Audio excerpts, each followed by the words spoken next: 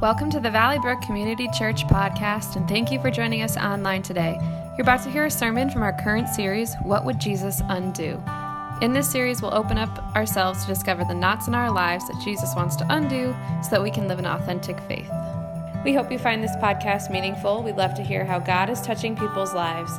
Just go to our website at www.valleybrook.cc, select Contact Us, and send us an email. Well, good morning, church. How are we doing this morning? It's a very intense intro. But I want to welcome you to Valley Brook again. If you're new here, we're just so glad that you're here to join us. We're honored that you're here. Over the last few weeks, we've been in a series called How to Neighbor, and we really focus on a church. How do we love people well? And we don't always do a good job at that, but we went over a bunch of different topics on how we can love well. And man, it has been so cool to see God work and hear stories of the fruit of God working through the lives of each one of you as you asked yourself the question, how could you neighbor better? How could you love your friends and your family and the people in this world better? But we're going to finish up the summer, and then we're right into the fall. Oh, fall is almost here. I'm sorry, kids. School is almost starting again.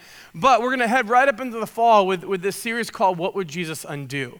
And this is a series that is based off of the tagline, if Jesus was editing your life, what would he undo? If Jesus was editing your life, what would he undo? And we're going to look through a bunch of postures of our hearts that come against what God says we should be as Christians and as believers, and honestly, just as people in general, that we have these different things that we all struggle with and different issues that are issues of the heart that Jesus said are so important. See, when we see Jesus walk and we see Jesus teach, he was way more concerned with the issues of the heart than he was with the outward actions and following all the correct rules. He cared about the heart because when we deal with the heart, it translates in actions, in itself. And so I'm really excited about this series. It's going to be a great way that we can challenge each other as we look into his word. We're going to be focusing on things like indifference and hollow worship and hypocrisy. But today, we're going to start with something that I really feel grieves God's heart and that all of us, if not most of us, but I would say all of us really struggle with, and it's this thing called spiritual pride.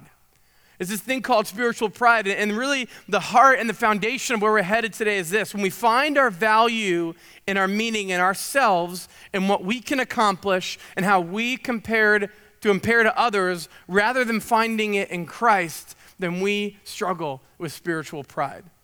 And so this morning, or this week, I was preparing for my message, and this is like a really fun thing to teach on this morning. Spiritual pride is like really a joy to talk. It's really a joyful message. And so I'm like, I got to start with a funny story, and usually funny stories are at my expense. But, my wife would tell you that sometimes I struggle with pride in my life in certain areas, in a lot of areas. And this is a message, trust me, church, that I spoke over myself all week, every day, as the Lord convicted my heart. And so, but it was ironic how this worked, because I was trying to think of like a funny story. And I was like, honey, I was texting her, I was here, and I was like, hey, I want to tell a story of a prideful moment of mine, kind of like you were right, I was wrong, but I don't want to admit that I was wrong moment, but I can't think of any. Like, who would have known? I was sitting there and the Lord is convicting me even through this. I'm like, I can't think of something. I know that there's probably plenty. And so I texted her that, and then immediately I saw those three little text bubbles. Like immediately. My wife does not like text messages. She has never replied to a message to me in my life faster than this. And so I get a message. She's like, oh, what about this story? I'm like, that's funny. And then I get another message. What about this? And my phone is blowing up with all of these stories that my wife, it was like way too easy and humbling for her to think of a story. But one of the stories, there's two. One of them you didn't get, but I'm going to share anyway, and you're going to laugh. But my wife, Lisa, by the way, is sitting up here. That's why I keep pointing there. But there was this story about a prideful driving moment of mine when Lisa and I used to live in Tennessee. I consider myself a good driver, like a solid driver. And one of my biggest pet peeves, as some of you might share, is when the person that is not driving the car feels that they can drive the car better than you can, and they like to let you know that often. We call it backseat drivers or co-pilots, and my wife, it falls into that category quite a bit. So does my mom. Learning to drive was difficult, and so we're driving along, and like I consider myself a good driver. Like I have my CDL, like I'm like kind of like a professional driver, and so we're driving my beautiful decked out, a Honda Odyssey, red minivan. I called it the man van. And so we're driving this minivan, and we're driving down this neighborhood, and Lisa says, Dan, you're driving so close to the side of the road. Just like that. She said it like that. And so I'm like, oh, okay. And so I just kind of ignored it, and she said again, Dan, do you understand how close to the side of the road you're driving? And I was like, honey, I know how to drive my car. Let me drive. Like, we're fine. And so I'm getting a little frustrated because she kept reminding me and pointing it out. And so in my head, I had this really great idea of I'm going to show you how close I can drive to the side of the road, because if you think this is how close I can drive, wait till you see how close I can drive. And so I'm driving along, and I'm getting really close, and she's like, stop it. And then all of a sudden, wham, I didn't technically crash the car, but I hit a mailbox, an oncoming mailbox.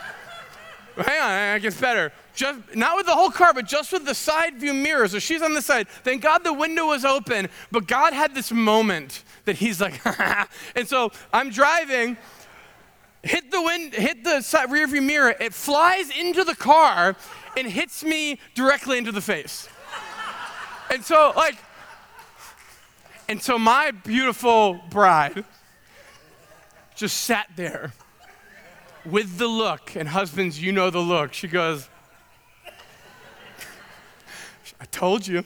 And I was so frustrated and so humbled. And there's another story just really quickly. We were out to dinner one night, and it was the end of the year. I think it was New Year's Eve, and we were out at our favorite restaurant, and we were ordering, and we were getting dessert, and I ordered a cheesecake, and Lisa's like, don't you want to ask if the cheesecake has nuts in it? See, I have a life-threatening food allergy to nuts, and so I'm like, honey, I'm fine. I felt like she was parenting me a little bit, and so I'm like, honey, I'm fine. It's fine, the cheesecake doesn't have nuts. And she's like, are you sure you shouldn't ask? I'm like, honey, I'm fine. There's no nuts in the cheesecake. It would have said it. We're fine. We're good. I get the cheesecake, and I started eating the cheesecake, and then my throat started to close. Church, I want to tell you the pride in my heart in this moment. I contemplated dying before telling my wife that she was right and I should have asked about the stupid cheesecake. In my head, I'm planning, because I have an EpiPen, and I'm like, maybe if I sneak into the bathroom, I can take the EpiPen, and she won't know, and I'll just sit there and kind of just pretend and suck out. Do I have Benadryl somewhere? I'm literally figuring out ways to get out of this so that I don't have to say, honey, you were right. And the night ended up being a really great way to spend New Year's Eve in the hospital, and I got to the hospital, I remember, at 12:05, which is when your deductible and your health insurance changes over. So it was just a humbling experience for me. And in my marriage and the 6.5 years of marriage, there's been many of those moments in my life. And so we all at some point have had those moments, right? The I was wrong, you were right. You might not want to say it, but we've had those moments, or the I'm sorry moment. See, there's a saying, pride comes before the what? Pride comes before the fall. See, we've all experienced those moments in that pride, but Jesus, don't miss this morning, Jesus wants to undo the pride in our lives because he doesn't want us to go through the fall. Jesus wants to undo the pride in each one of our lives because he doesn't want us to feel the effects that the fall can bring in our lives. See, today, this morning, we're going to look into the book of Luke, and there's this really great story in Luke chapter 18, and this story is about two guys. So a little background, the story is about two guys that are in the same place for the same purpose. See, two guys, one is a Pharisee, he's the good guy, okay? And then one is the tax collector, he's the bad guy. And so these two guys, the Pharisee, the good guy, the tax collector, the bad guy, they go into the temple, or the modern day equivalent, like the church, the presence of God, in order to pray.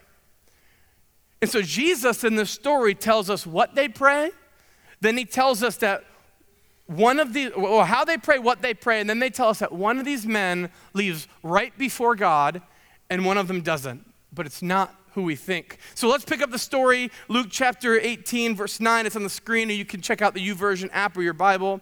And so verse 9 says this, and he, so being Jesus, and he also told this parable to some people who trusted in themselves that they were righteous and viewed others with contempt. So he, Jesus, told this parable, which is a story that's meant to teach to some people, not everyone, but to a specific group of people who trusted in themselves that they were righteous. They had it figured out, and they viewed others, because they thought they had it figured out, they viewed others with contempt.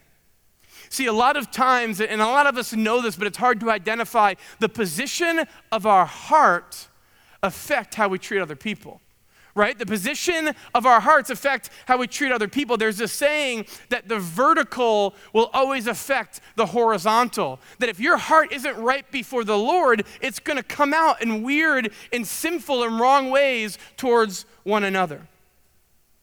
So Jesus is speaking to a specific audience, and this is what he says. Verse 10 picks up and says, 2 men went into the temple to pray, one a Pharisee and the other a tax collector. So let's stop here for a second. So we see these 2 guys, and I want to give you a little background because it's important to understand the dynamics that were happening here, more than just good guy and bad guy. See, the Pharisee was the respected figure. In this story, in this parable, he was a respected figure of the time.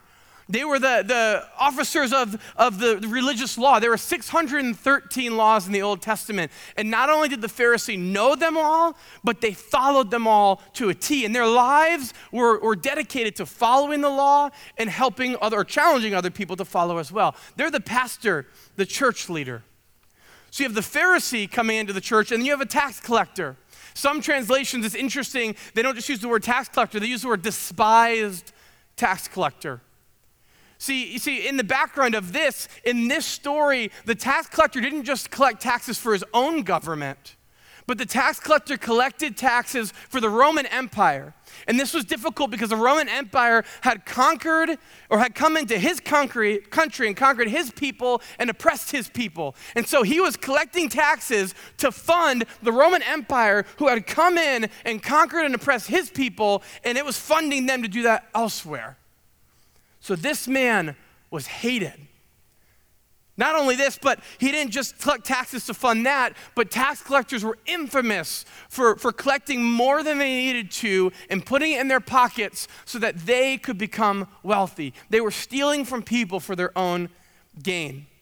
It would be like a corrupt politician, coming in and lining his own pockets secretly and stealing from the people that he's supposed to be helping. It would be like, in my mind, like a drug dealer that's selling drugs in his own neighborhood to the kids around him in his own area to make money and to get his wealth off of the suffering of people around him. The despised tax collector. So it doesn't matter if you've heard this story before, because you've heard this story before, right? You've heard a story like this. It's pretty familiar, the Luke Skywalker, Darth Vader, the good guy, the bad guy, the Jim and Dwight from The Office, maybe the Red Sox and the Yankees. I'll let you figure out which one is which. Maybe it's Chuck Norris and whatever poor soul gets in Chuck Norris's way. There's always this, we've all heard this story, the good guy and the bad guy. So they go into the temple to talk with God, and this is what happens in verse 11. The Pharisee stood and was praying to himself, God, I thank you that I am not like the other people, swindlers, unjust, adulterers, or even like this tax collector. I fast twice a week. I pay tithes of all that I get. So the Pharisee's prayer, number one, he stood apart from everybody. He prayed to himself apart from everybody else. And there's 2 parts of this prayer. One, I follow all the religious rules. I do all the right things. I follow all the rules. I'm good. I'm a good person. And number 2, thus I am better than everyone else. I am comparatively awesome. Thank you, God, that I am not like those other people. See, and the Pharisee honestly wasn't completely wrong. See, if you look at the training and the education that went into becoming a Pharisee, by the age of 12, these Pharisees would have memorized the first 5 books of the Old Testament. Not like the names of them, but like literally what they said. They would have memorized Genesis, Exodus, Leviticus, Numbers, Deuteronomy fully by the age of 12. They spent time in God's word. They tried to do what they thought was right. They followed the law. So in essence, they were doing a lot of good. But here's the problem, and this is where the root of this morning is. Instead of realizing that what he had was a gift from God, he saw himself as a gift to God. Do you get it? Instead of realizing that what he had was a gift from God, he saw himself as a gift to God. But before we look down our noses at the Pharisees, we'd be wise to recognize the Pharisee that lives inside each one of us. Maybe you've had this thought, where we should be thinking, thank you, God, for a great church family and a great place that I can come. Maybe the attitude and the posture of your heart is, God, you're welcome that I showed up to church today. Or maybe it's, God, thank you for blessing me with these finances so I can tithe and give and support missions teams and all these things. But in your head, instead of thinking that, you're thinking, God, you're welcome that I give. God, what would they do without me if I didn't give? Or maybe you should be thinking, God, thank you for the opportunity to serve on a team here as a greeter or a children's ministry or a worship team. But instead in your heart, if you really were true to yourself and honest, you'd say, God, you're welcome that I'm giving you my precious time instead of doing something else. See, that sounds so bad to say those things, church, but if we really dig deep and look into our hearts, we realize that a lot of times we identify with the Pharisee in those ways. Because we stop seeing the good things in our lives as a gift from God, and we start seeing them as a gift to God. And that's the moment, church, that we begin to experience spiritual pride. See, spiritual pride falsely promises us three things. Number one, self-sufficiency. I've got this. I don't need anyone else. I can do it right myself. I'm a good person. I'm smart. I have it figured out. I've got this. The second thing that spiritual pride promises us is that self-importance. I am valuable. I live in the right neighborhood. I'm the glue that holds my life group together. I have the right label on the purse, the right brand of purse in this area, that I am valuable. And the third is this, self-exaltation. I am better. Everyone look at me. Look at the emblem on my car. Look at the clothes that I wear. They're the right brands. Tell me I'm great. I am better. See, here's the reality. Spiritual pride is an inward-directed motion that leads to outward-directed actions. I'm going to say that again. Spiritual pride is an inward-directed emotion that leads to outward-directed actions. See, we fall into the trap of thinking that our ultimate value is based on accomplishments, gifts, rule following, comparison to others, just like the Pharisee. And because of that, because we put our value in what we can do, how great we are, what our bank account might be, how little we swear, or I don't drink as much as that guy, or I don't watch those movies, and we look at our value as how well we can follow the rules and how much we have and how much we can do. Our outward actions reveal the inward emotion in our heart. See, when we start relying on those things, it translates in the spiritual pride that's welling in it. When we make it about us and we say, well, I'm good, and me, it translates into outward action. And that's where it gets dangerous. I think one of the biggest ways that we see this in our culture and that I personally struggle is with comparison. Ladies, maybe you thought this before. Look at what that lady is wearing to church this morning. I would never be caught dead walking out of the house wearing that. I think that parents struggle with this one, especially young parents. It's very difficult. I struggle with this one a lot. Lisa and I have two young kids, and we're young parents, and we're stumbling through it, trying to figure it out. But it's so easy to compare how we're parenting to how other people parent.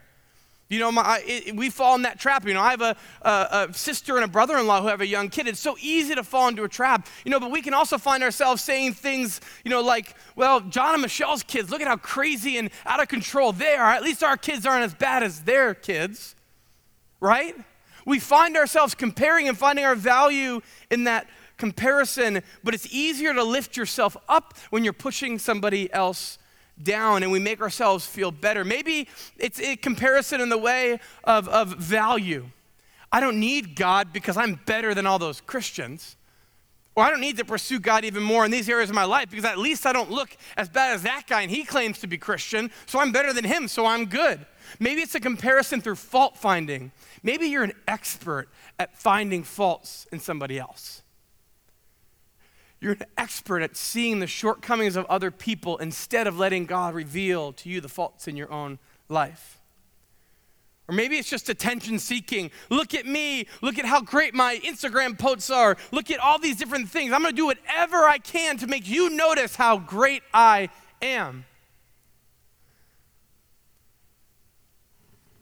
The inward emotion reflects our outward behavior, and sometimes we say and we think things that we never thought we would. But I would say this morning, church. I would say that many of us don't struggle with spiritual pride just because we think we're awesome. But I think that a lot of us this morning are trying to convince others, God, ourselves, other people, that we are okay. We're trying to convince others that we are okay. See, there's this sneaky other side of spiritual pride. I'm going to, for the sake of this morning, just call it reverse spiritual pride. And it's things like maybe you can't receive a compliment. Like someone's like, nice shoes, or you're like, oh, well, I got them on sale, or hey, you did a great job at work today. Well, it wasn't as good as last week, or it wasn't as good as Bob, or my profit margin wasn't as good as this company. Or maybe you're the I could never lift my hands in worship. I could never post Bible verses or serve in leadership. God could never use me. Or woe is me, I deserve better. So you might be asking, how are these two things connected? Because they seem very different, but let me tell you, the problem with reverse spiritual pride is that it's the same root thing and problem. It starts with the same thing, me. It starts with the same thing. It starts with the thought that my value is based on what I accomplish and how I compare to everyone else. Don't miss it. The root of it is my value is based on what I accomplish and how I compare to everyone else, just like who? The Pharisee. And ultimately, the problem with spiritual pride is this, and this is one of the points this morning, is when we are full of ourselves, there's no room for God. When we are full, when you are full, when I am full of myself, there's no room for God. Look at the Pharisees' prayer. I've got it all together, and I'm better than everyone else. There's no room for God there. But Jesus shows us a different way, a better way, through the unexpected person. Let's pick up back in the story in verse 13. It says, but the tax collector, standing some distance away, so he couldn't even bring himself to the temple, was even unwilling to lift his eyes to heaven, but he was beating his breast saying, God, be merciful to me, the sinner. He couldn't even look up. He was so guilt-stricken. And his response was, God, be merciful to me, the sinner. Basically, in today's or our terms, God, don't give me justice. Don't give me what I deserve, but have mercy on me. See, he knew. He understands at the core, and you can see this in his attitude and in how he carried himself. He understood that if God didn't intervene in his story, if God didn't step in and intervene, then he was hopeless. See, the only way for a tax collector to be made right under the law was that they had to pay back every single penny of what they collected plus 20%. It was literally impossible. So he knew that without the intervention of God into his life, it was absolutely hopeless. And Jesus said this about that prayer in the next verse, moving on to verse 14. He says, I tell you, this man, speaking of the tax collector, went to his house justified right before God rather than the other. For everyone who exalts himself will be humbled, but he who humbles himself will be exalted. See, Jesus shocks the people that are listening to the story because the tax collector, the underdog, the one who was the sinner and the despised tax collector went home right before God, but the Pharisee, the guy who was supposed to have it figured out, did not. See, the Pharisee was full of spiritual pride, but the tax collector, listen, the tax collector emptied himself with a humble heart. You see, when we're full of ourselves, there's no room for God. But this is the second point, but when we empty ourselves, we are in a perfect position to be filled by God's grace. When we're full of or when we empty ourselves, we are in perfect position to be filled by God's grace. See, here's why this is good news for some of you this morning. Because some of you walked into church today and you're already feeling humbled. Maybe the life situation that you're dealing with at home or at work has completely humbled you. Or maybe the choices that you have made and the hard decisions and the wrong decisions have brought you in this morning humbled, like the tax collector. Maybe you find yourself saying, like the tax collector is saying, that God, and this is your story, that God, if you don't intervene, I am hopeless. Maybe some of you feel humbled and hopeless this morning. Well, the good news for you is this, that God not only sees you, but he desires to intervene into your story and bring hope, mercy, and grace and forgiveness. And he did through Jesus Christ on the cross. All we have to do is empty ourselves to be in a perfect position to be filled with God's grace. I joke about, me struggling with pride, but in all seriousness, I was very humbled to speak on this subject. Because if I look at my faith journey as a believer, as a man of God, as a leader, as a pastor, this is an area that I truly, I want to be transparent with you this morning, that I truly have struggled with time and time again. Like this, if you ask my wife, this is constantly my prayer in an area of my life. I'm like, it messes things up for me quite a bit. Because I find the attitudes of my heart coming out in ways that I don't desire them to. When we first moved here to Connecticut, Lisa and I were engaged at that point, and I moved here to be the student pastor at Valley Brook, and the student ministry, was very small, and so I came in and just hit reset. And I thought I had all these great, systems, and we rebranded. That's when Collide was born, and the student ministry exploded. I mean, we quadrupled in numbers. We had this big kickoff. They're used to having, 10 to 15 kids. Our kickoff, we had 85 students for this area and the size of the church, and I was on cloud nine. It was great. The ministry was growing. Kids were coming to the Lord. There was so much fruit. I had a big team. It was exciting. And in the same time, Lisa and I, both had full-time jobs. And this was a time where before in Tennessee, I was a musician. I did a lot of different things and worked at churches, but smaller churches. And so this was the first time that not only did I have a really, solid income, but my wife did as well. And we had benefits and 2 full-time jobs and no kids. And it was just, because we were engaged at that point, and it was just a blessing there. Finally, I'm I've made it. And then I get married in that season. We moved here, we're engaged, and then we had a destination wedding, and we come back, and I'm on cloud nine. I'm married. I'm making good money. Business is succeeding. I'm doing awesome. And even though I genuinely gave God glory, I also genuinely gave myself glory. I'm going to be real. It was so easy to come home and see how many students came to Collide and just feel good and have that one, Twitter post of man, it was awesome to see 80 kids at Collide tonight. And so then we get pregnant with our first child, and again, everything's going so great, but I remember how quickly it was awesome. It quickly fell apart. One night we were at Collide, and Lisa comes up to me, and she ended up having this horrible miscarriage at 13 weeks of our first child. And that was stripped away from me. And in the same time period, we got hit with some major bills that were unexpected, and I made some bad financial decisions and put our finances in turmoil. And at the same season, we had a couple key students from our ministry move away, and with them went their friends, and we had a couple leaders who left, and there was turmoil there, and what I thought was amazing, and I had done all these great things, had suddenly fallen apart. And that was a dark season for me, church. I find myself saying, God, where are you? And some of you might be asking this question this season of your life. God, where are you? I've done all this. I'm in full-time ministry. I moved across the country. I'm giving you all this time. God, where are you? Why won't you help? God, are you hearing me?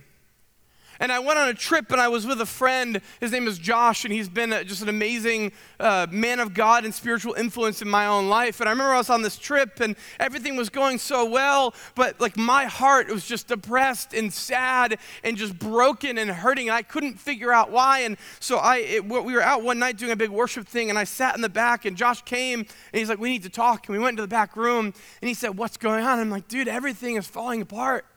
And I told him all that was going on and all of these different things. And he looked at me and see, this is the value of having an honest friend in your life. And he said, "Dan, your value is so wrapped up in your success that you're not leaning on God at all. That your value is the fact that you're a great student pastor, that you're a great husband, or that you have all this money, or that you're doing all these things. But the reality is your value is fully tied in the fact that you are a son of God, and those are just other stuff."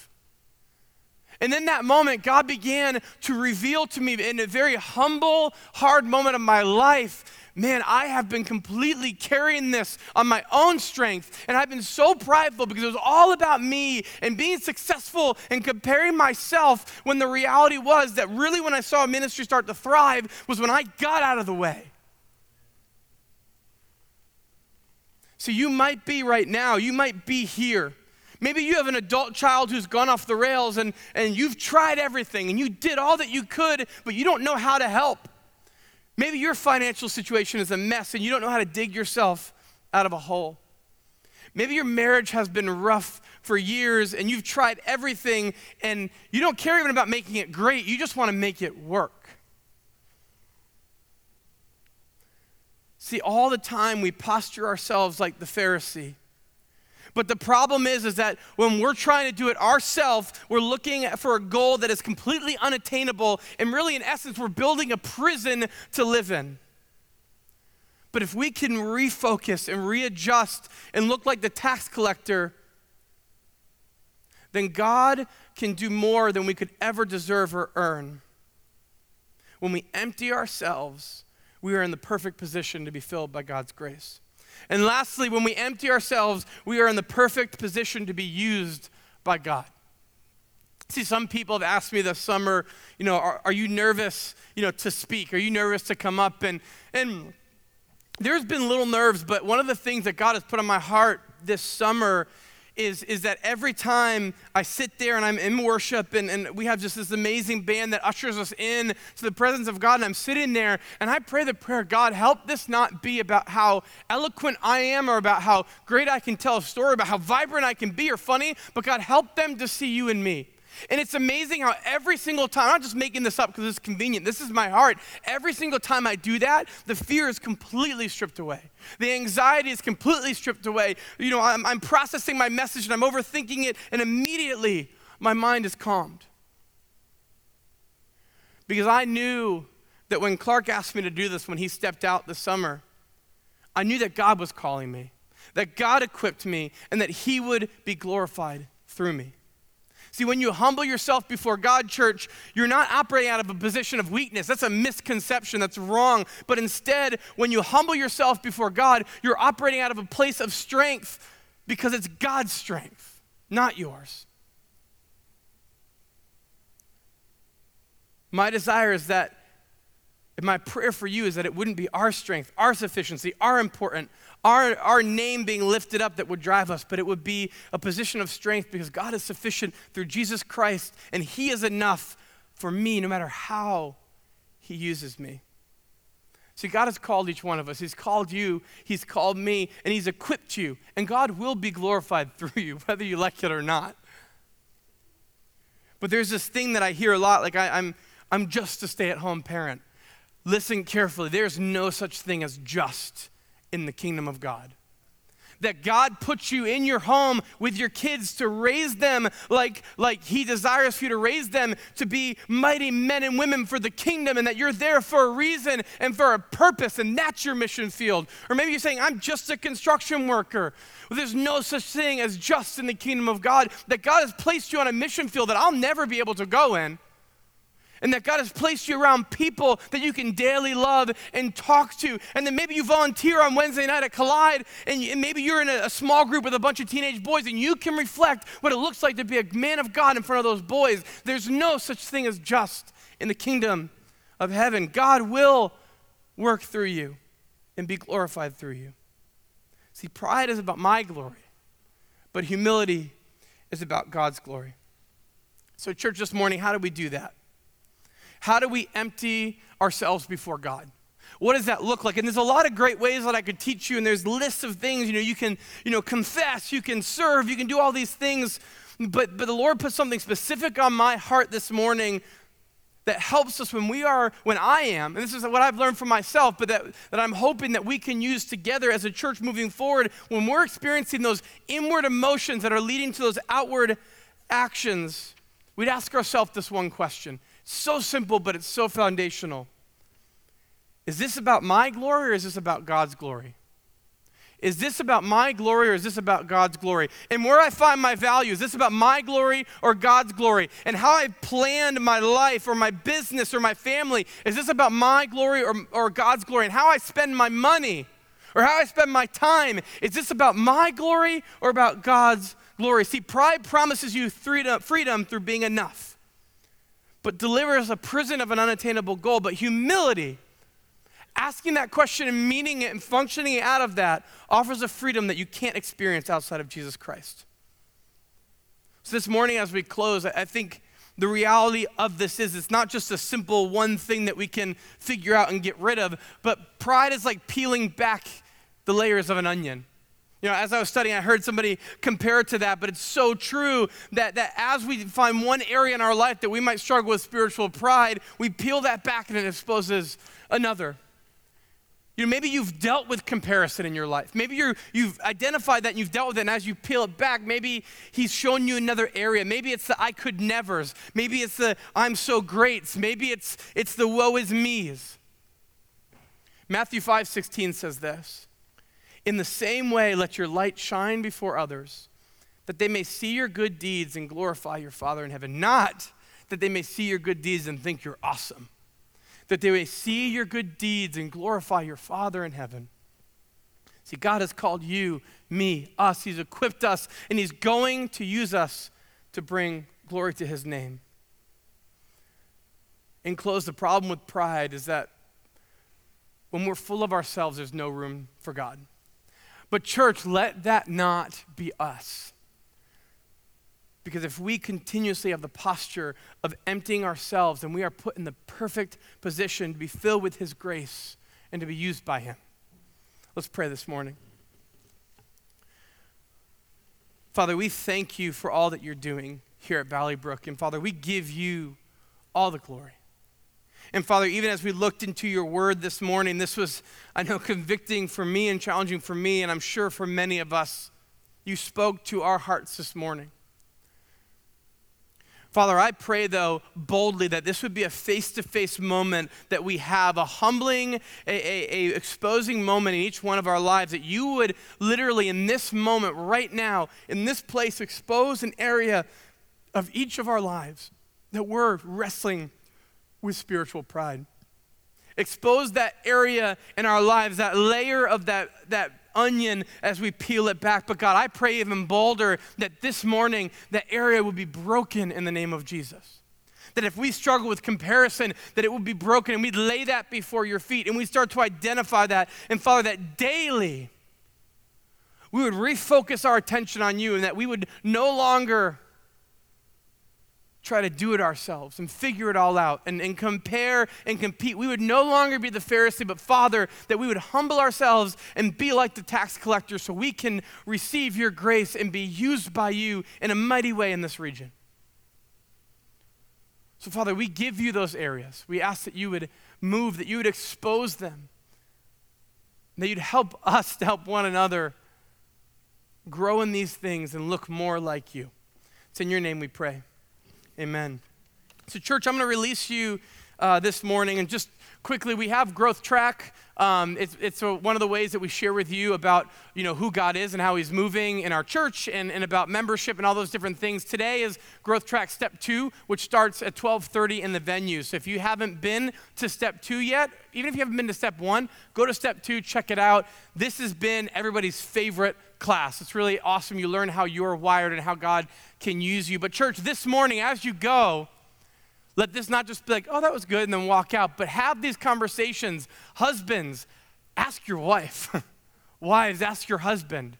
Share with each other, help each other grow. Let's help each other look more like Jesus, because the more that God makes us look more like him, then the more that he can use us to impact this area. Let me give you the blessing this morning. May the love of God, the grace of Jesus, and the fellowship of the Holy Spirit be with you now and forever. Go in peace. Amen. Thank you for listening to our podcast. It is our sincere hope that it has blessed you. For more information, visit our website at www.valleybrook.cc.